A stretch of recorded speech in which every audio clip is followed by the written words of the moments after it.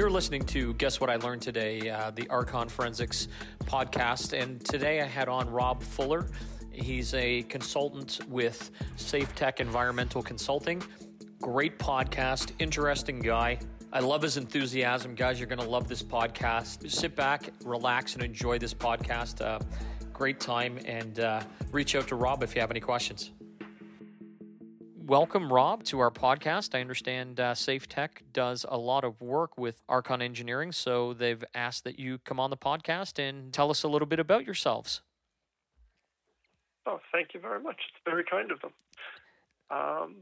We're an environmental consulting company. We were founded back in 2004. The kind of vision from our three founders was to try and build a leader in the industry as far as quality of service for environmental and health and safety consulting. So, Rob, what's your background? What do you... I actually studied chemical engineering. Okay. And so I was hired as part of the engineering department at Safe Tech. We deal with a lot of soil and groundwater investigations and remediations. And we also deal with soil and groundwater issues in the insurance sector, as far as, responding to spills and emergencies and those kind of claims. So you found the right guy to talk to, because I love to talk about oil spills. So, excellent. Yeah, my kids, when they were growing up, just thought that, every dinner conversation was about an oil spill. Because I was always telling my wife about, these different oil spills, claims that I'd heard about or seen or talked to their adjusters about. So I'm fascinated by oil spills, I got to be honest. So, but before we get into that in depth, let's talk about Safe Tech. And I'm sure it's divided up into sections or groups, right? Because it's an environmental company. So you do air, water, ground. What do you tell me? See a little bit about the whole makeup of Safe Tech. Yeah, our goal is to be a bit of a one-stop shop. So we've got, a fairly extensive building condition, hazardous material kind of department. We've got occupational hygienists that do indoor air quality monitoring and water testing. Obviously, my department does soil and groundwater things. We also work with air and noise permitting for places that are setting up new operations or maybe didn't realize they needed that when they were setting up their operations in the past. And we have an insurance department that deals with fire damage, floods, that kind of thing, as well as the spills work that my department does. So tell me about this air and noise. I've never even thought about that, Can you talk about that, or is that a different kind of unit? No, yeah, for sure. I'm pretty well versed in that. Awesome. A lot of the environmental stuff that happens in Ontario stems from the Environmental Protection Act. Mm-hmm. And one of the requirements under the Act is that if you want to set up a factory or any kind of equipment that might put out contaminants, noise, smoke, dust, loud sounds, vibrations, that kind of thing, you're supposed to get a report done, preferably by an engineer, documenting how you're going to comply with the applicable regulations. And then you would either send that into the ministry if it's a complicated facility and they'd review it, Ministry of the Environment, or the engineer would be able to stamp off on it by themselves if it's a relatively straightforward facility. But you're usually supposed to do that before you open up for business. So, well, that's really interesting, I got to say, because I've never even thought of that as being an environmental concern, as being noise. But it makes sense. Now that you're saying it, it totally makes sense. So that's interesting. We're going to have to probably have you back on and just talk about noise claims or noise complaints, I guess. Is that how it stems from, or is it the actual, do you get it as a result of somebody complaining of noise as being an environmental hazard? Or is it come in as, hey, listen, we're setting up this operation and we're going to be noisy, so we have to make sure we're within the right limits or parameters? Is that? The way the regulations are set up, basically anything you want to do, you're supposed to get an approval for. arguably even, a residential fireplace you would have to get an approval for. But then there's kind of an additional regulation that sets out exceptions for that, which is why you don't need an approval for your air conditioner or your fireplace or your stove or any of that. But if you want to do those sorts of things on a commercial basis, then you basically by default need to get an approval of some kind. Oh, interesting. The ministry doesn't have the most enforcement officers, so they're not usually out banging on doors demanding to see people's paperwork. But when they receive complaints from the public, be it disgruntled neighbors or disgruntled ex-employees, they'll often pay a company a visit and, politely ask to see their documentation. So we get a decent number of our clients calling us asking what exactly an environmental approval is and how they go about getting one. So is it a dB meter? Is it just like you're just literally looking at the noise, the sound it makes? Does it have to be within a certain limit, or is it pitch, or what is it? It's a combination of those. We can go out and do actual measurement. We try to avoid that if we can because it's hard to show that your measurements on any given day are going to be representative of the worst case from that facility. Mm-hmm. So ideally, we'd like to get manufacturer specifications, lab results, that kind of thing. Okay. Which we then use in a model to estimate what the worst case emissions of contaminants would result in around the neighborhood. Interesting. One way to think about it is stuff that happens kind of at the facility and on their property, the Ministry of Labor worries about. And stuff that happens in the neighborhood around them, the Ministry of the Environment worries about. So my department deals with the Ministry of the Environment side, and the occupational hygienists deal with the Ministry of Labor side. Now, I'm going to ask you, and maybe you don't know this, but has there ever been a tort claim or a claim issued as a result of noise? Oh, absolutely. Yeah. So there's Section 9 of the Environmental Protection Act says you have to get an approval before you operate. Section 6, I believe, says that regardless of whether you have an approval or not, you shouldn't be a nuisance to your neighbors, essentially. I mean, among other things, you shouldn't be a nuisance to your neighbors. So sometimes you'll get a facility that's had 3 or 4 consultants in. They've had all kinds of reports done. Everybody says they should be okay, but if the neighbors keep calling the ministry and complaining, they'll, they're not done yet. They gotta be able to live with their neighbors. Interesting. So yeah, it brings in regulatory liability as well as civil. Well, guys, for the people listening on this and you tort adjusters, if you ever get a noise complaint claim, safe text your people. So that's interesting. That's really cool. I'd never even thought of that. I mean, I don't handle tort claims, so but that's a really interesting type of loss that I didn't even consider.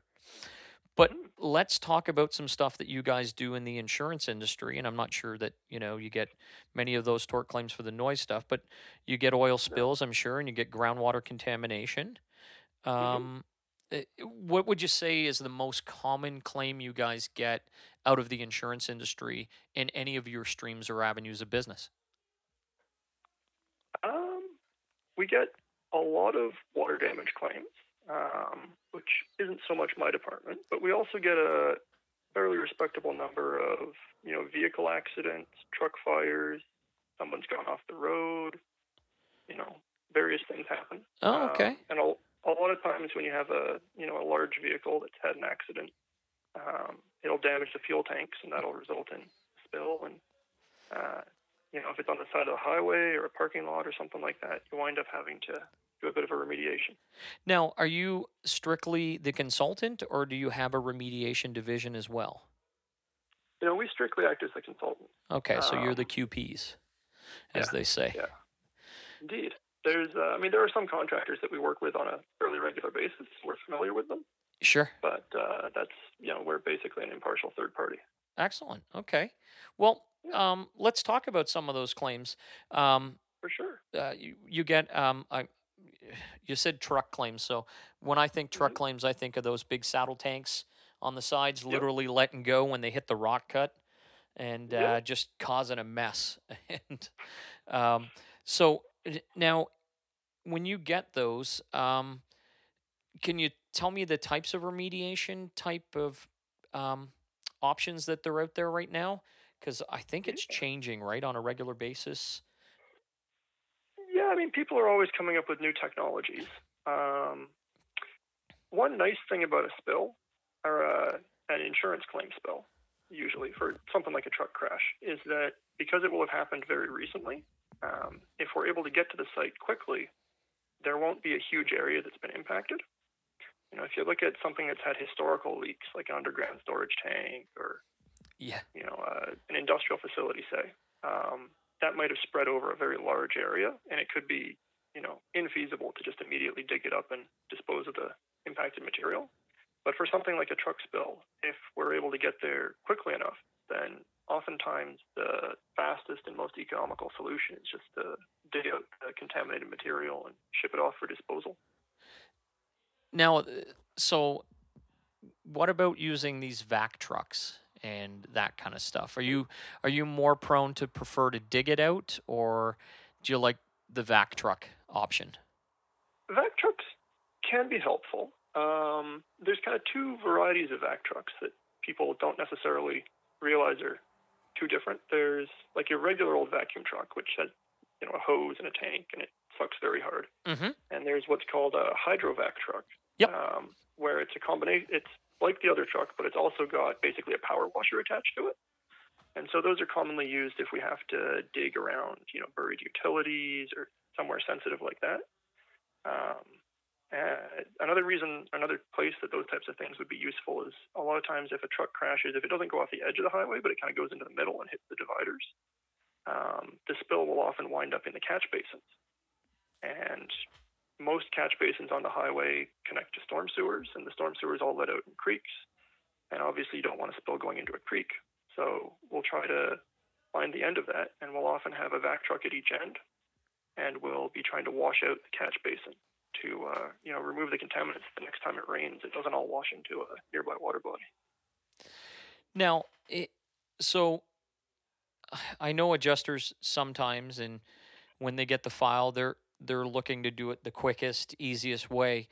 Mm-hmm. But I've always found that, when you talk to, more senior guys that do these types of claims on a regular basis, they'll say right off the bat, listen, you got to get a good QP out there right away to get that plume looked at and developed. And, because there's, you run the risk of it not, and it's saturating or getting into the groundwater and getting pulled down and taken to a totally different area. Yeah, a quick response is very important, and having someone who knows what's going on and has the equipment and the analysis capabilities to actually figure out if you've gotten it all is very important. We've been on a few jobs where we didn't get called out until a few days after the spill, and the initial responders maybe didn't have a QP with them, and they dug up what they thought smelled the worst and did whatever they did with it. But by the time we get there, they've already backfilled it, and we take our screening result or our screening samples to try and verify that they did a good job, and we're finding contaminated soil still. So even though it's already been excavated and filled in once, it winds up having to be excavated or treated some other way again because the first time they didn't do the job right.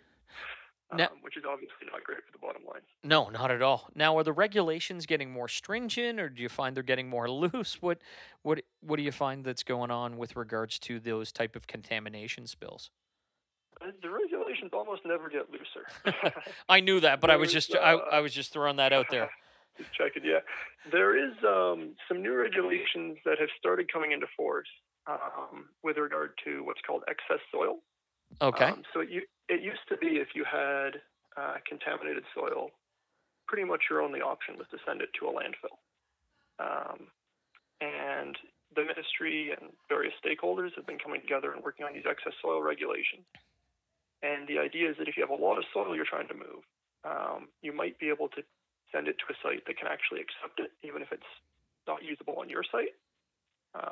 So, for example, if you're in a residential area, you've got soil that doesn't meet the residential standards, but maybe it meets industrial standards. Oh. The excess soil regulations potentially provide an avenue to be able to send that soil to a site where it can actually be reused rather than being disposed of as waste, which is potentially significantly cheaper than disposing of it as garbage.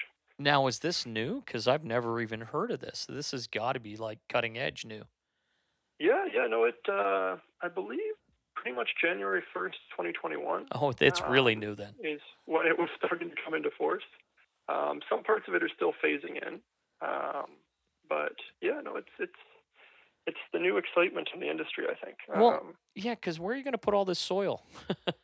I mean, there's only so many Exactly. landfills, right? And so many ones that'll take contaminated soils and at Yeah. different levels or whatever's in them, right? hmm And there have been a few bad actors in the past who've, maybe disposed of soil in ways that weren't the most responsible. So, Improperly. yeah. Yeah. So they didn't tag it Uh, when they sent it to the landfill as being contaminated. yeah. Or, some farmer thinks he's getting a great deal for, taking some quote unquote fine soil Oh, wow. and getting paid $50 a ton for it. Wow. And 6 months later, he finds out that maybe it's not the best stuff in the world to grow crops on. Oh, interesting. Um, Now, what do you do in a case like that? So you guys would get called into that, and then Potentially. there's a cleanup from that too, right? Yeah. I mean, I'm not sure if that would be an insurance claim or a civil claim, Yeah, possibly both. yeah, But absolutely. yeah, no, that's a tricky situation. So We You'd have to try and. I mean, the nice thing about that sort of situation is he probably hasn't spread the stuff around too much. It's likely just in a stockpile, so it'd yeah, be relatively easy to delineate. But if the soil was particularly contaminated, it could have been, it's been sitting there for who knows how long, leaching into the surrounding area and spreading the issue. The really unfortunate thing is the way the regulations are written in Ontario. Basically, if the soil's on your property or if the contamination's on your property, it's yours. you Doesn't own really it. matter how. Doesn't really matter how it got there. So I do have a Um, question about, and I've always wondered this, mhm. road sheen, because Yeah. cars are always dropping oil and making they don't sometimes get cleaned up properly from hmm previous accidents, and now you have an accident, so you've got old over new, or sorry, hmm new over old over old over old, and Yeah. how are you able to delineate that? I mean, and then does it have to meet a certain standard because it's the roadway and they put down oils and all sorts of stuff on there to begin with, or it's mixed in the asphalt? How do you guys deal with Um, that? that can be a tricky thing. Sir, I mean, roadways are, I believe, generally considered a community property use. Mm-hmm. So they're not the strictest soil standards, but they're also not the most lenient. When people are constructing roadways, obviously they use asphalt, they use various things like that, which are chemically fairly distinct from a fuel or an oil. Mm-hmm. Um, Another thing you'll see a lot of times around roads is very fine black particulate, which is little pieces of tire. Yeah. Everybody's driving on the road, and every time they hit the brakes, their tires let off a few particles of dust. But you have enough cars, you wind up with a bit of a scum around the place. So that we can pick out pretty easily if it's asphalt or tire dust, whatnot. If hypothetically, if you had an accident at one corner and they spilled some fuel and no one cleaned it up, and it turned out to be a bad corner, and you had another accident there later, it can be pretty tough to separate that sort of thing. Yeah, I mean, and I always wonder, like, you see a lot of cars broken down on the side of the highway, and they've lost Mm-hmm. rad fluid or whatever it is, right? Or Mm-hmm. something's happened, and they just get towed away. Oh yeah. I don't see a lot of people putting down kitty litter, or somebody's out there sucking that stuff up in the middle of the night. They just disappear. So then, Yeah. this unfortunate mom and pop have a car accident, or, or a saddle tank lets go, or whatever it is. And now they're on Mm-hmm. for all these other things that, could be totally unrelated. But I guess you can, Mm-hmm. I mean, everything has its own um, markers, if for lack of a Yeah. better word, right? So you can Yep. delineate what was there and what there isn't and bring it back to the standard it should be. Yep. The When we're collecting samples for analysis for something like a fuel spill, there are relatively standard parameters that we look for. Mm-hmm. And I guess without getting too technical, the laboratory analysis that's done essentially gives us kind of a picture. It's almost like a graph. Yeah. And you can look at that, and if you put the same chemical through the same machine, you'll get the same graph out of it every time, right? So the laboratories will often have kind of a library of what these typical images look like for different things. So for gas, for diesel, for this lubricating oil, for that lubricating oil, for asphalt, etc. So it's possible. It's sometimes hard, but it is possible to match what you're seeing at a site to this library of known chemicals and say, oh, that's not diesel, that's number 5 lubricating oil, for example, something like that. Oh, okay. So, and again, for the listeners, I mean, if you're out just dealing with a diesel spill and the lab results come back with something completely different, you can know that it's unrelated to you. Yeah. And what does the ministry say about that? Are you still required to clean it up because you've contaminated that area, or is there agreements that are made sometimes, or how does that deal with, right? Because you guys have to sign off on it at the end, right? That's true. Yeah. In our experience, the ministry is fairly understanding that we're there to deal with this loss and this spill, and the adjuster and or us as the consultants aren't we don't have the budget really to remediate the whole countryside, especially beside a road, because it's kind of a constant source of low level impact. Yeah.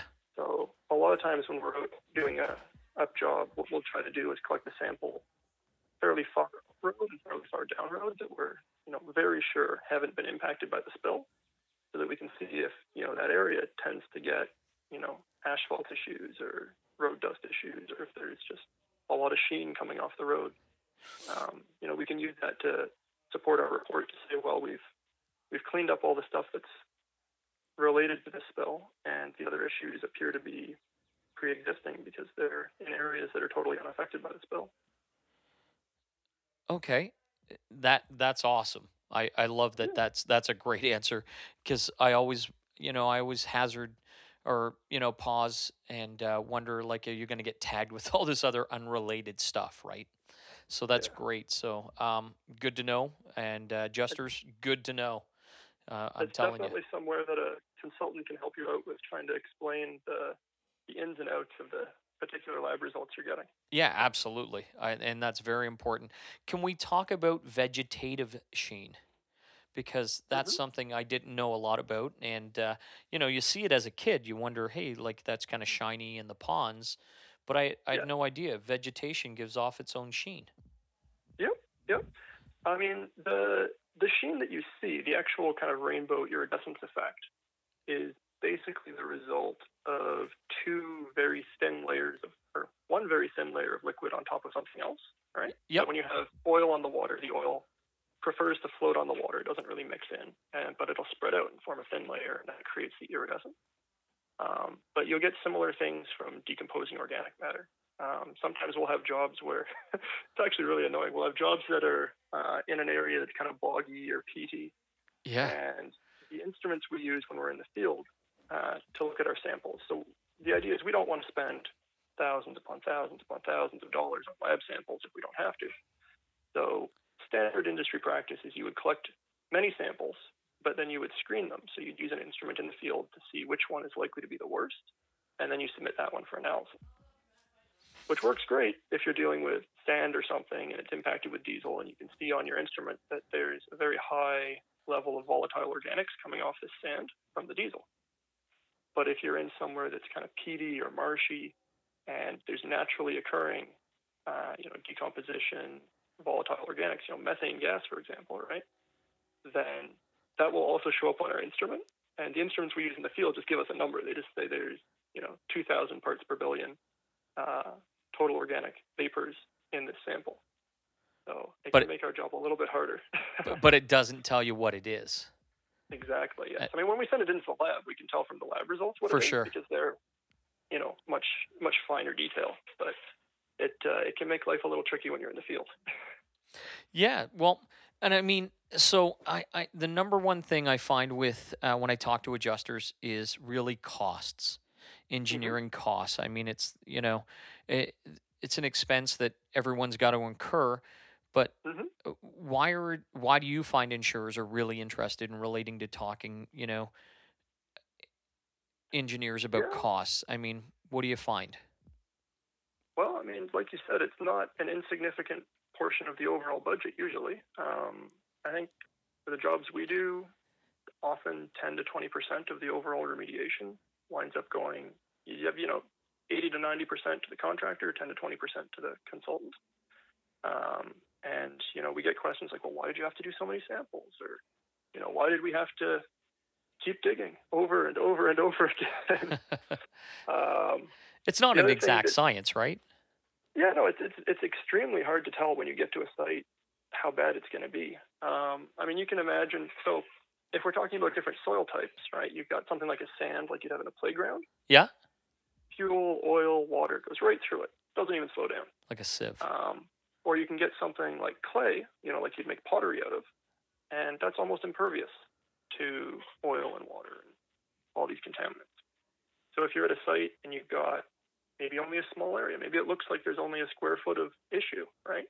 But it's because it's all gone down through the soil and spread out. Maybe it hits the water table, and just like you form a sheen on surface water, oil that falls down will spread out across a water table because it floats on that. So it can be very hard to predict how far something's going to go. Sometimes something that looks really bad at the surface is actually easy to clean up because you only have to dig down a couple of feet and you're into clean material because it's, very non-porous. It's all clay. Or sometimes something that looks pretty small on the surface turns out to be just a meandering trail once you get underground and start looking at it. Yeah. Yeah, and I guess it has a lot to do with timing too, right? Like you said earlier. If you hours matter. Yeah.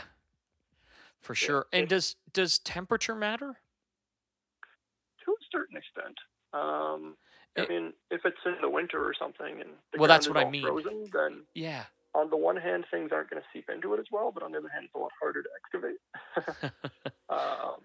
The fuel itself obviously doesn't freeze at any kind of temperature that we'd experience. If it's in the winter, it sometimes gets contained a little bit better by the surface soils. Sometimes. Depends on the site again.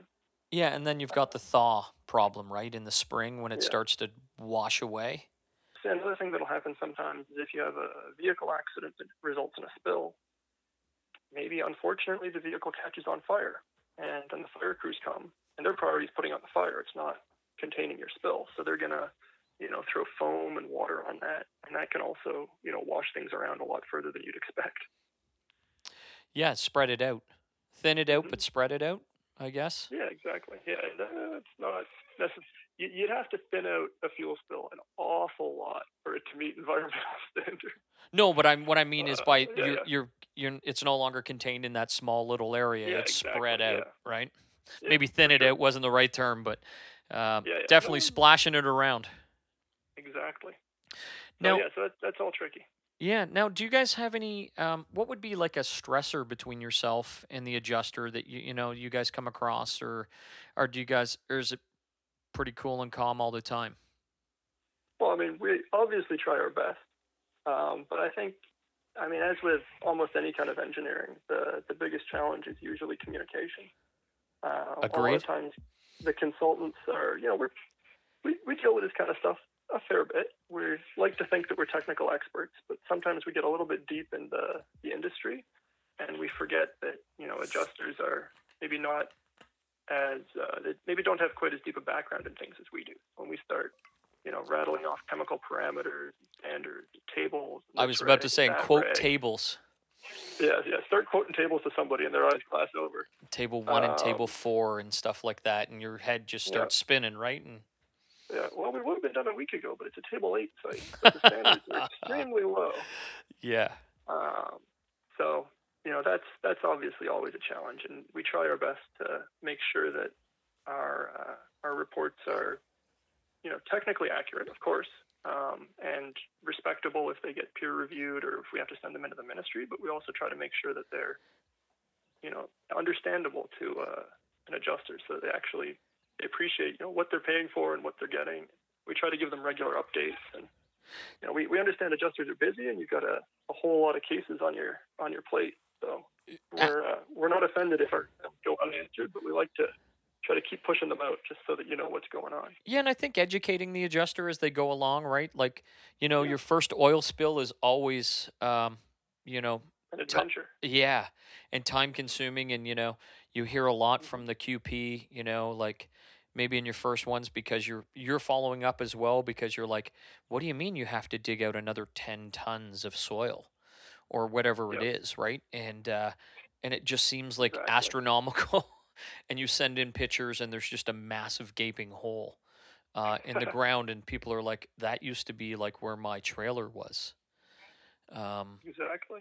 The so, other thing is some of the language that we use is specific to the regulations or specific to the industry. hmm So, for example, you'll almost never find a consultant who's willing to tell you something is clean, right? Because if we say clean, that implies there's nothing at all wrong with the property.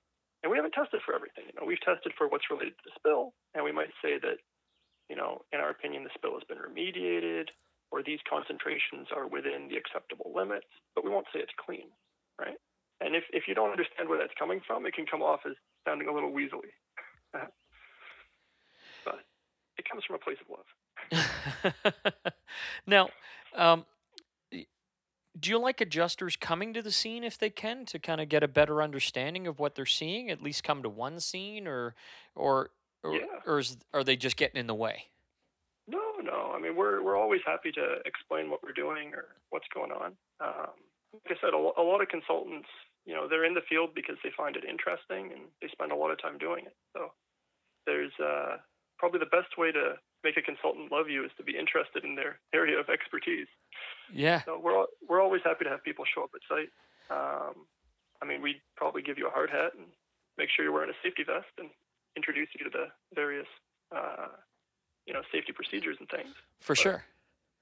N- yeah, no, we're quite happy to explain what's going on. Now, you guys have been around, like you said, from 2004. Do you have like a particular case or scenario where you guys dealt with an adjuster and brought like a ton of value to the claim side of things? Is there a specific case that you can remember? Or, I like to tell people stories about stuff that are real life stories. So, do you have one that you Yeah, can talk about? yeah, You, certainly. you don't have to say names Um, or anything, just. no, of course not. We this was largely one of my coworkers doing the field work, but I got a little bit involved in some of the reporting, so I'm familiar with the case. The situation was a commercial building, and they had a loading dock, and sometimes the trucks would park overnight in the loading dock. And so one night, one of these trucks happened to spring a leak in its fuel tank, and no one noticed until the morning. So by the time they noticed, the leak had, followed the path of least resistance into the storm sewer. So there was evidently there was an insurance claim, an emergency response. People came out, they cleaned it up, and we were able to get the sewer cleaned out, no problem. But the building owner said, "Well, there's some cracks in the asphalt. Is there a possibility that the material has gone through these cracks and is impacting the soil below the parking lot?" So, okay, that's a fair question. So we talked to the adjuster and we talked about some prices, and we settled on doing a borehole investigation program in the parking lot. Basically, boreholes is, how would you say, it's almost like you get kind of like a metal straw and you push it down into the soil so it fills up with soil, and then you pull it out and you can get a sample and you know exactly how deep it was and where it was on the property. So we did our investigation and we found that the majority of the property, just fine, but there was one small area that had some exceedances. Again, consultant speak for probably contamination. Okay.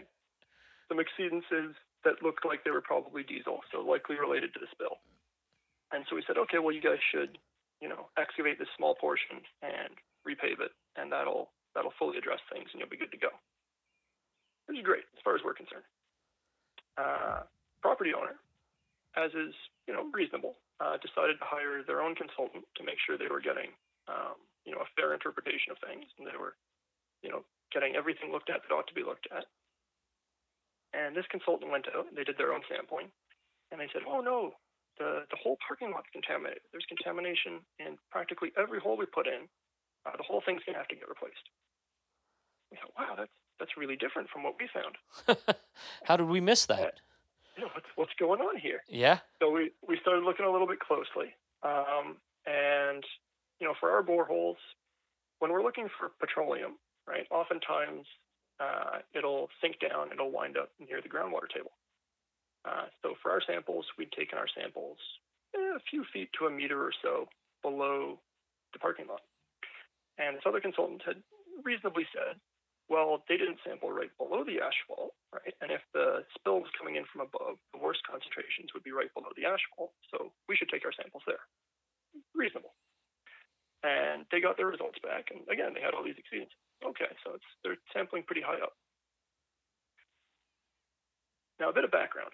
When you're looking at a fuel spill, the chemicals that we analyze for, one of the main sets of chemicals we analyze for, are called petroleum hydrocarbons, right? So petroleum, like petroleum sector, gasoline, diesel, that kind of thing. And there's many, many, many petroleum hydrocarbons. So for simplicity, the labs group them into fractions. You get your F1 fraction, which is the really light ones, all the way up to your F4 fraction, which is the heavy one. So gasoline might show up in the F1 and F2 fractions. On the light side, diesel might be in the F2 and F3. And something heavier like a lubricating oil or an asphalt might show up in the F4. So we were looking at the lab results, and our results, which we thought looked like diesel, were mostly in the F2 to the F3 fractions. And these exceedances that the other consultant was noticing everywhere were almost exclusively in the F4 fraction. They weren't getting any hits in F2 and F3. We thought that's kind of strange. So we looked at the chromatograms, which are these pictures that the labs put out of what the things look like. And looking at the chromatograms from their samples and the reference library that the lab had, we found their samples matched almost perfectly to asphalt. So what it turned out had happened is perfectly reasonably, they'd sampled for the standard package, PHC petroleum hydrocarbons, and they'd found petroleum hydrocarbons, but the ones they'd found were almost certainly asphalt, not diesel. And so we were able to have a call with our insurance adjuster and the property owner, and us representing our insurance adjuster and the property owner's consultant, and presented what we thought was a pretty compelling case that while there might be some contamination throughout this property, it was likely the result of the driveway or the parking lot being put in and the asphalt rather than the fuel spill. And so the last I heard about it, our insurance adjuster did not wind up paying for the parking lot to be replaced. So the other lab found that it had been properly asphalted. Basically. Nice. Nice. That's got to have saved a ton of money. Yeah, our client was thrilled. I think it made his day. Yeah, but, I bet. And that consultant, man, yikes. I mean, they weren't doing anything unreasonable. It made sense to sample higher, and it made sense to sample for what they sampled for. But they read it wrong, it sounds like. Yeah, interpretation can be important. Yeah. So let's talk about adjusters, because I think they need to have some conversations with you guys right off the bat, right? Like, yes. Let's talk about some topics that you would like to discuss with them when they call in. What do you think should be good for your discussions with some adjusters? Like, do you want to have adjusters call in and just do hypotheticals, or do you like to have adjusters call in and talk about specific files? Let's talk about that. Yeah, for sure. I mean, like I said, we're interested in our field, and we're always happy to talk about it. So, if someone calls us up and they say, hey, hypothetically, if I had this situation or that situation, we're usually pretty happy to give them some general advice or point them to a regulation or a relevant, case study. Obviously, if it's for a particular job someone's calling for advice for, that might be more like an actual project. So, depending on the situation, we might send them a proposal for a few hours of consulting time if they were asking about it, or if they have something that happens and they want us to go out and look at it, then they're obviously. I was going to say they're just asking for a friend. Yeah, they're just asking for a friend. Yeah. Yeah. Certainly, they're welcome to call our main line or email our info section. It can be like a lot of situations depend on the particulars of a site, so it can be hard to give really detailed or accurate advice without getting a lot of detail about it. But if it's a question of, I got a call once. Somebody was removing an underground storage tank, and they said, we're not sure what to do with this pea gravel that's around the tank. The pea gravel, it's like a coarse stone that's put in, right, to aid in drainage. Yeah. And they said it's not contaminated. It doesn't smell bad. There's no staining. Tank didn't leak, but we're not sure if we need to get it tested for comparison to the soil standards. And it's like, oh, well, that's easy. Soil standards, generally speaking, apply to things that are, a fine material, about 2 millimeters in diameter or less. Pea gravel is obviously significantly more than 2 millimeters. Pea gravel is not soil. Soil standards don't really apply to it. Like that's a pretty easy phone call to take. That's interesting. Yeah. Yeah. Again, that's pretty cool. Now let's talk about mindset of adjusters, because adjusters sometimes, especially some of the older ones, they're set in their ways. Let's talk about something, with an adjuster or a mindset of an adjuster that you wish you could change, because, we always want, to change somebody. Sure. So let's talk about that. I think one of the challenges that we run into sometimes is that, everybody's concerned with the hourly rate. How come you had this more senior person at a higher hourly rate instead of this more junior person at a lower hourly rate? This company offers a higher or a lower hourly rate than this company. So, shouldn't we hire whoever's cheapest? And I mean, certainly it's good to consider the rates. But I think my dad always told me, you're unlikely to get more than what you pay for. And especially with something like a spill where, a fast response is super important to keep down the overall cost of the project. Sometimes you can wind up in a situation where, although somebody's hourly rates are cheaper, if they take a couple more days to get out there, or they're not able to get everything done in one night, they have to open up the road to traffic for rush hour in the morning, and then they're not able to finish until the next day. You can wind up with a project that costs more in the long run than if you hired someone who had a bit of a higher hourly rate but was able to get it done faster. And I think that goes for both consultants and contractors. For sure, and I would agree with you there. You sometimes bite your nose to spite your face on some things, right? I think that's the saying. But in my opinion, I don't. As much as a budget's important, getting it done right the first time is important, because I would agree with you 100-fold on that, because you run the risk of literally you're trying to save $100 here or $50 there, and you miss the big picture, and then this other bill comes in, and it's because there was a 24-hour delay, now you're into a bigger plume, right? Exactly. Yeah. Yeah. It's but I think the solution to that, is consultants have to be able to talk to adjusters and explain what's going on, try to educate the adjusters so that they understand, what they're spending their money on, what the value they're getting is for the money they're spending. I wouldn't want to just get some, some bill out of nowhere for a huge amount of money and not understand what it was even for. And I think communication is paramount. Yeah.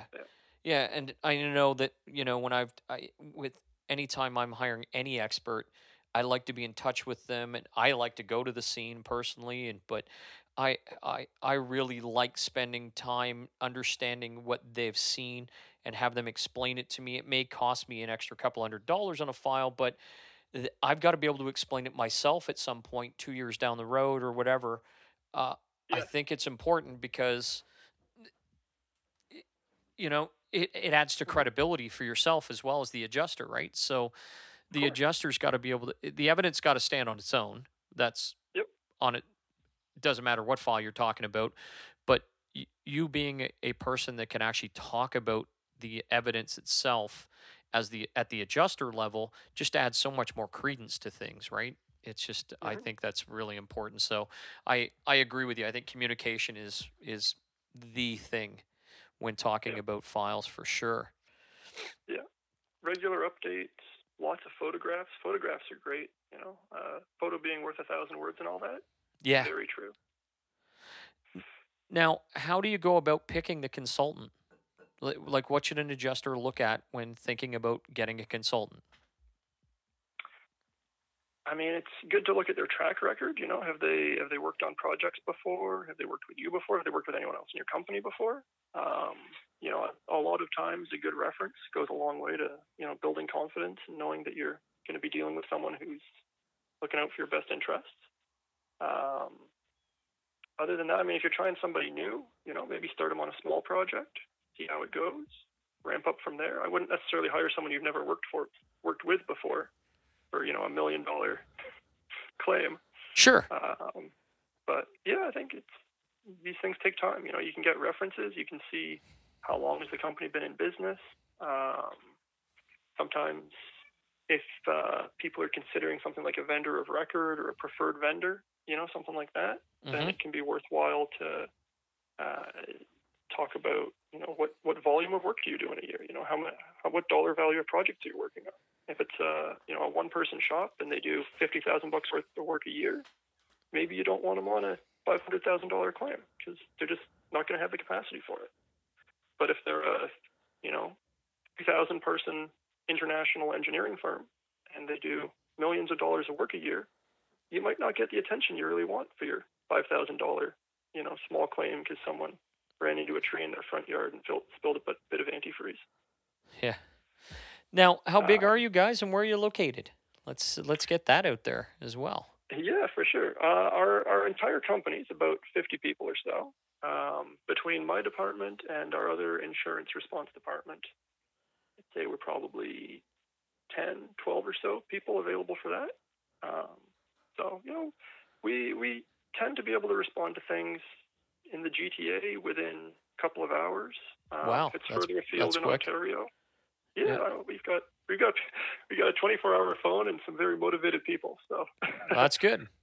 Basically, anytime, day or night, if we get a call, it's a question of how fast can we drive there, not is someone going to be available. Okay. Well, interesting. Okay. Yeah. Now, let's talk about the transportation sector. Can you give us some advice or something in the consulting area that would be useful for adjusters to know? One thing we've been kind of talking about with a few of our clients is trying to do a little bit of outreach to their clients. The actual trucking companies, truck drivers, they all have, standard operating procedures, training for what do you do if you get a flat tire? What do you do if the engine overheats? What do you do if, you get pulled over because your stickers are out of date? But a lot of times we show up to a spill, and even if the truck's fine, driver's fine, just there was a fender bender or something and it tore open one of the tanks. There's no spill kit on site. They're waiting hours for the consultant and the environmental contractor to show up. And things wind up costing more than they might have if, the truck drivers had the materials available to, address at least something small right at the time. So I think outreach and education, goes a long way. Also, stuff like reporting spills. If you have a spill and it's over a relatively small volume, then you're obliged to call the Ministry of the Environment about it. Let them know. Call the municipality. Let them know. And for adjusters, what is that volume? Can you say what it is? Yeah, it's typically around about 100 liters, I want to say. It depends on the situation, but one of the more common numbers is 100 liters, or 25, I think, liters in certain other situations. Wow. But basically, if you tear open a fuel tank, you're probably going to want to call the Ministry of the Environment, the Spills Action Center. They got a 24-hour hotline. Yeah. And they'll get involved, but they're probably going to get involved anyway. So you might as well call them early. They'll be a lot happier about it. Yeah.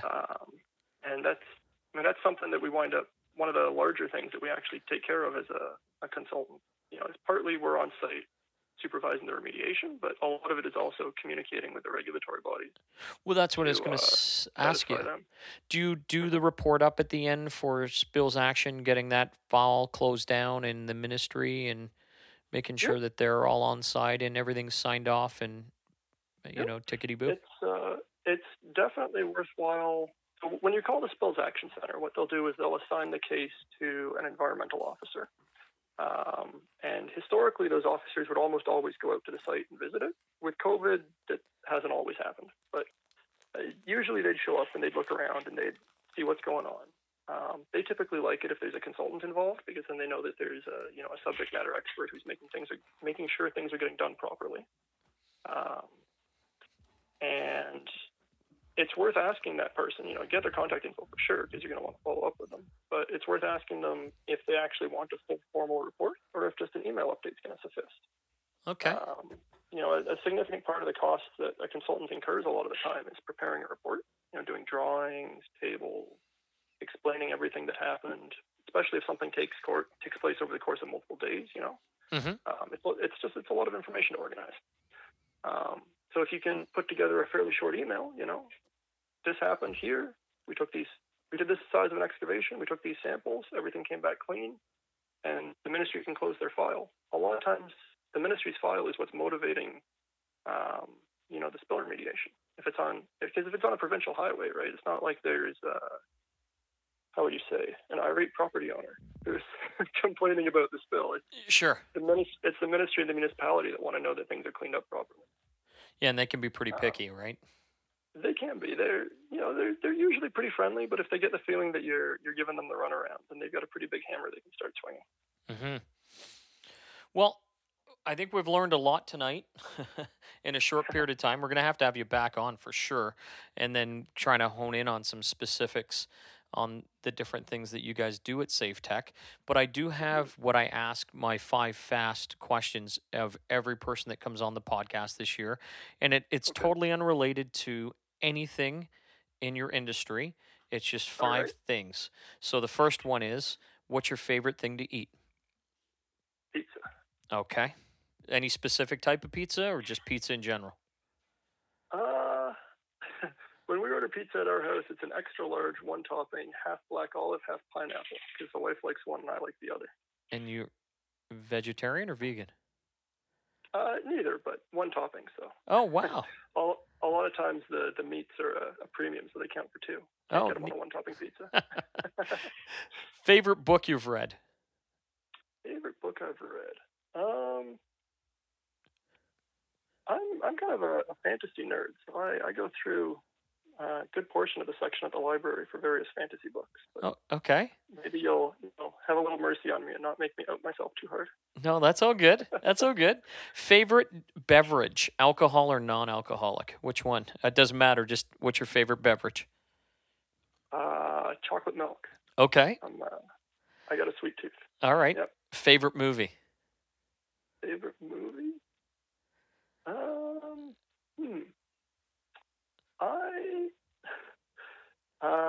There's a movie that came out a while ago called Red, which actually has some scenes filmed in Toronto, which is, I think, quite good. Red has the Die Hard guy. Yeah, that's what I was going to say. It has him in it. Yeah. It's got a lot of great actors. Helen Mirren, I think. Yeah. Bruce Willis. Bruce Willis, is who I was thinking. As soon as you said it, I was like, oh, it's Bruce Willis movie. All right, favorite place to go on vacation? COVID aside. COVID aside. My parents currently live out in Vancouver, so we try to visit them once or twice a year. All right, and this is an add-on because when I was talking to somebody else on another podcast, he was talking about his favorite band. And so what's your favorite band of all time? Favorite band of all time? That's a question. My parents played a lot of the Beatles, so that's probably the band I've listened to the most. Okay. Yeah. All right, that's good. They're a great band. All right, well, Rob, how do people get in touch with you and Safe Tech? How are people going to reach out to you? Give me your contact, be it email, phone number, website. How are people going to get in touch with you guys when they've got a spill or they've got a question or a concern or just they want to find out more about what you guys do?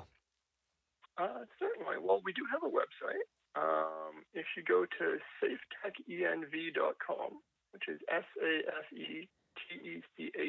SAFETECHENV.com, yeah, you can find out all about us. We got a little our team section. It's got photos of everybody in every department. and I think you'll probably be able to find our company phone numbers and email there as well. If an adjuster is interested in getting our 24-hour emergency line, then they can certainly reach out to us through that, and it'll wind up on my desk and or some of our project managers, and we'll be in touch. Fantastic. Well, I appreciate your time tonight, and thank you very much for being on the podcast. I hope you enjoyed spending your last hour with me. Oh, it's my pleasure. And we'll talk to you soon. And thanks again.